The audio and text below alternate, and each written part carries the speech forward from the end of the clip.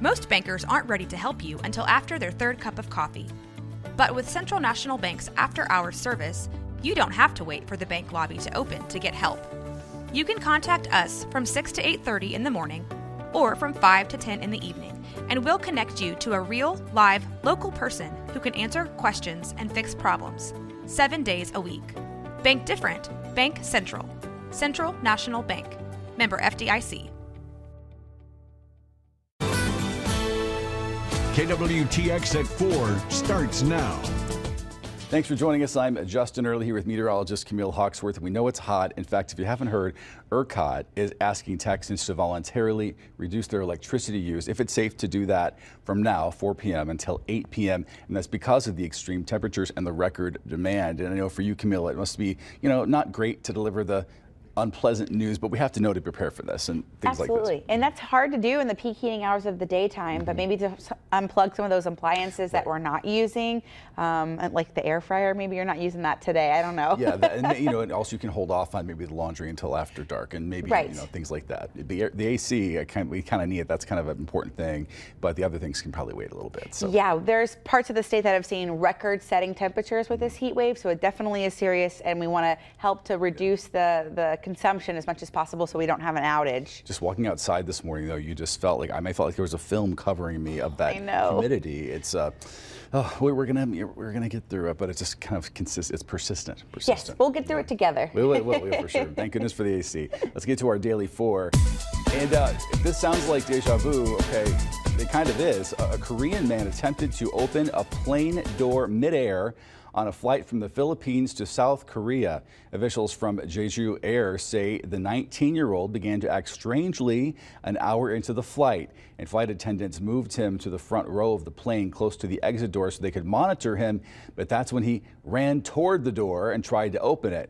Fortunately, the door stayed closed, nobody got hurt, and the man was handed over to police after the flight landed. And this comes barely a month after a passenger actually did manage to open a plane door on a Korean carrier, and they were landing, so they were going slower and they were lower, and no one was injured in that, amazingly. But what's going on? I do not know, but I do not want to be on planes right now. That just sounds overall scary. I think that there's like an anxiety that's kind of just hovering in the zeitgeist a little bit, and maybe this is what people are driven to. I really don't know what's going on, but it's a scary phenomenon. We don't want that. Yeah, maybe they're claustrophobic because those little vessels are. We talked about how they're getting smaller and smaller. Yes.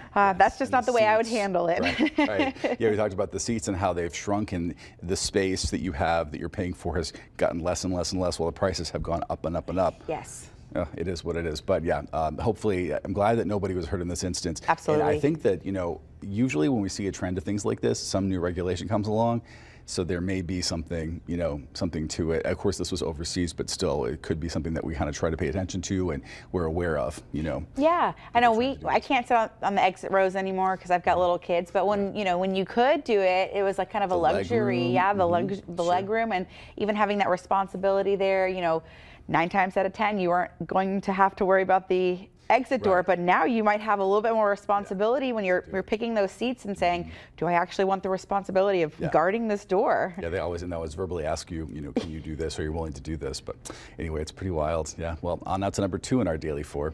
Yes, today is Fly Like an Eagle Day. It is National American Eagle Day. The bald eagle, of course, is the symbol of freedom, and the national bird is the animal of the United States. It's crazy to think that they were once on the brink of extinction. Fortunately, in 2007, the species was removed from the endangered list, but photographers still clamor for the perfect eagle photograph. In fact, recently, a photographer in Northern California captured a rare event where 2 bald eagles appeared to adopt a baby red hawk. This is the photography that you can see here, and the photog spotted an eagle snatching a baby red-tailed hawk and put it inside its nest. At first thinking maybe it was for prey, but after making weekly trips to the nest to kind of monitor it, they discovered that bald eagles had adopted the baby hawk, feeding and caring for the hawklet along with their own little eaglet. The eaglet had been named Lola and the hawklet had been named Tuffy, too.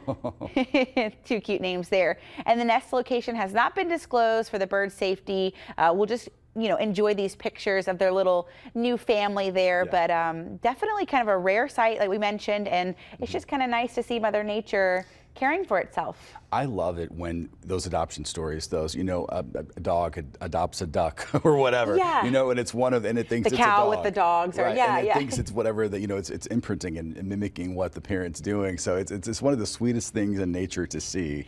But this is a little closer, kind of they're in the same family of animal, but still, it is, birds of prey, hawks. Right, right. And by the way, how majestic is a bald eagle? Like, they are so beautiful. They are I have so not beautiful. seen one in person before, I don't think. Have you? One time. One time. Yeah. It was in Virginia, I think. Before It was somewhere on the East 2007 or Coast. after 2007? It was when I was a kid. It was with my family. Okay, so they probably were endangered at that point. Yeah, we were on a trip to D.C., I think, and we were kind of up and down on the East Coast, in Virginia, West Virginia, all the way through there.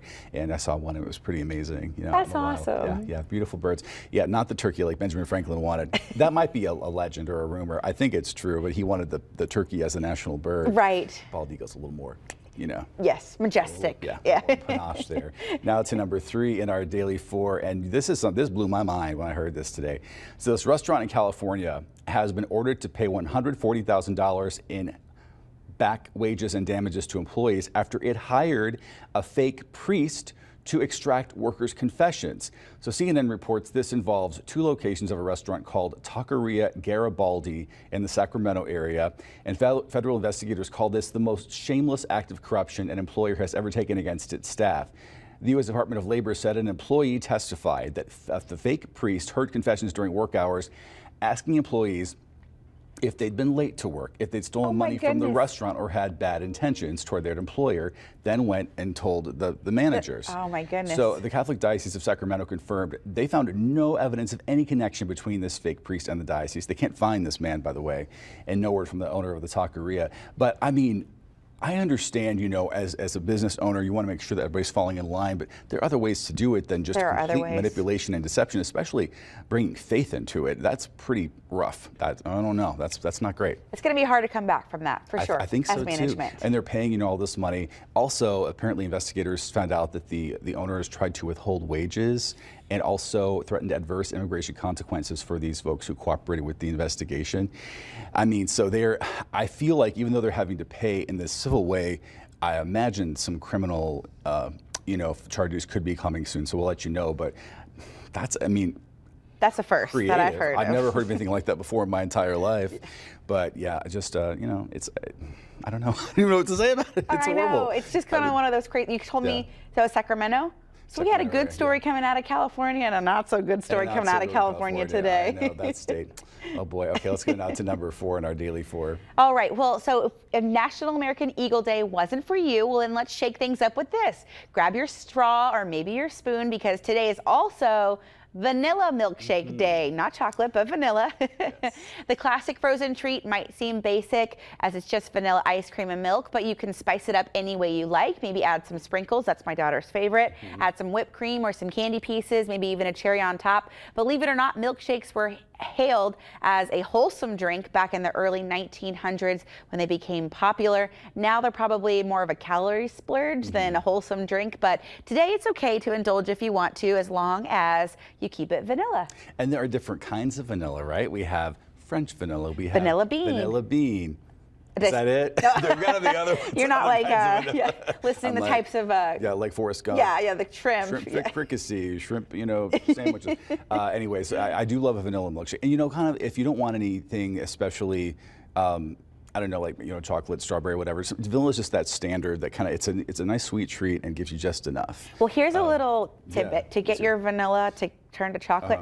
You get your vanilla scoop or your vanilla milkshake, and then you put the chocolate sauce on the top, and then eventually the chocolate becomes mixed in, and you get the best of both worlds. You start with vanilla, you end with chocolate, and there you go. Well, and your daughter and I have something in common. I love sprinkles too. Yeah. I'm a fan of the sprinkles. In fact, I got something from a local custard shop that I was telling everybody about earlier, where they kind of take whatever's left in the vats and they kind of mix it all together. Oh, kind of like a kitchen sink kind of thing. Yeah, and so some of it had sprinkles in it, and I was like, wow, I don't eat these nearly enough. They're so delicious, and nothing beats, on a day like today, nothing beats a cold treat. Nope. That's for sure. But make it vanilla today. Make it vanilla today. Vanilla milk. Well, June is National Men's Health Month, and studies show men are about half as likely as women to seek medical care for their health issues. We're here with an expert in men's health issues to try to change that a little bit. Dr. Paul Espy is a urologist with Baylor Scott and White Health. So thank you for coming today. We appreciate you being here. It's good information because it's true, a lot of men don't want to go to the doctor. So what advice do you want to give men and their loved ones to make sure that they stay healthy when it comes to these kinds of issues that fall under your umbrella? Sure. Yeah. Well, thank you for having me. I appreciate it. And yeah, what you said is true. The studies do show that women are a lot more likely to seek screening and preventive tests that they need. Probably a lot of reasons for that. Could even be beyond the scope of our time here. But I think one of the biggest reasons is men just tend to keep things a little more private.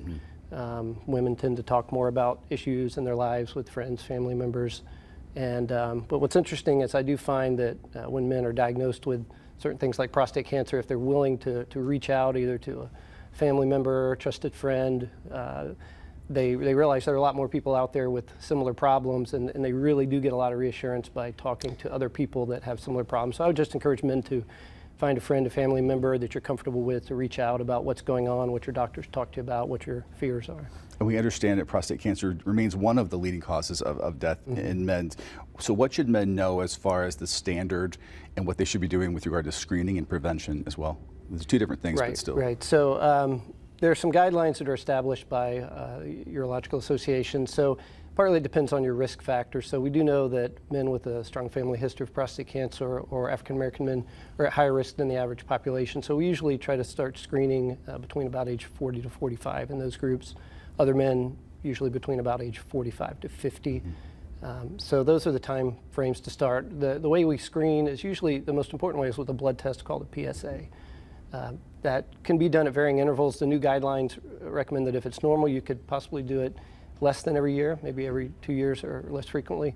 If there are other risk factors, maybe more frequently. And then in addition to the PSA, we do a prostate exam, which is a part of the evaluation as well. And there's a little apprehension there, but I mean, what do you want to tell folks when it comes to having to get that? I mean, it can be a lifesaver. Sure. Yeah, I mean, the blood test is fairly straightforward, just like any other blood test. The exam is minimally uncomfortable. It really is, and it takes honestly just a few seconds to do. But while we detect most cancers with PSA, we do sometimes detect cancers with an exam when the PSA is normal. So they're both important. So as far as the treatment options, if prostate cancer is found, where do we stand? What are the paths forward when this is discovered? Sure. So we really have more treatments than ever before. But what's important to know is prostate cancer has a number of different risk groups. Some prostate cancers are so very small and slow growing that you actually don't even need treatment. We just monitor it, and it's very unlikely to ever cause you any pain or problems. Some prostate cancers are very aggressive and need to be treated aggressively. There are various options available. Surgery and radiation are the two most common standards, but there are some other options available in special circumstances as well. And it's very important to catch it early. That's the main purpose of screening and PSA testing. Is if a lot of men say, well, I feel fine, well, that's the purpose of the screening, is to catch a cancer when you feel fine. If you wait till you don't feel fine, it's often too late to cure at that point. And compared to, let's say, 20, 30 years ago, how far have those surgeries come? I imagine there have been some advancements. Oh, sure, yeah. I mean, the biggest advancement was when robotic surgery took over as opposed to open prostate removal. It's decreased the recovery time and complications and blood loss and things like that. So people really do recover very quickly. People should be comforted by that. Sure, and radiation as well. People may have heard many years ago there were more complications. Nowadays they're much less common and tolerated very well. Are there any other advancements to either treatment or prevention that you would recommend or that you would like to talk about and share that have come along in the past several years? Well, one important thing that we do now with screening is we've implemented the use of MRI of the prostate. And it is important to know it needs to be done with the newest generation of MRI machines. But they're actually pretty accurate at detecting the high-risk cancers. They can't give you a diagnosis, yes or no, but they can tell us a specific area in the prostate that looks abnormal that we will try to target with our biopsy. And on occasion, a man may have a completely normal MRI, and we'll say, let's not do a biopsy quite yet. So it actually prevents some men of having an unnecessary biopsy. What has it been like for you being able to watch these advances happen, and this new things come along, and also be able to apply them and treat them and help people out in this way that that they're maintaining quality of life, ideally, and maintaining their lives in general? I mean, what's it like for you as a doctor to do? Well, Overall, it's very exciting because when I first started training, we just didn't have as many options for screening. We also have molecular marker testing, which are certain blood and urine tests that can help tell us whether we have a higher or lower suspicion of cancer being present. And then, like we said, refined treatments. So if men have heard stories about what treatment was like 20, 30 years ago, it's changed quite a bit. So don't be fearful if you've heard things you're worried about. Come in and talk to us and get the most up-to-date information. That's great advice, because I remember, hearing things from grandparents and things like that back when I was a child and was, a little bit unnerved, but things have changed so much that people should be at ease that things are much, much better than they were. And again, the ideal goal is to save lives and to, again, improve quality of life. So I think it's great. And thanks for what you're doing and for coming to talk to us. Anything else, any final thoughts? No, I think that's it. Just encourage patients to talk to their primary care doctor if they're uncertain about when they start certain screening tests. And the primary care doctors usually serve as the entryway to get to see specialists like ourselves. Yeah. So be sure to do that. Ask the questions. Ask the questions. It seems like sometimes doctors are really rushed, but you've got to ask those questions. Get them in, right? Right. And make sure you're getting that knowledge for yourself. Well, we appreciate Dr. Espy being here with us and the information.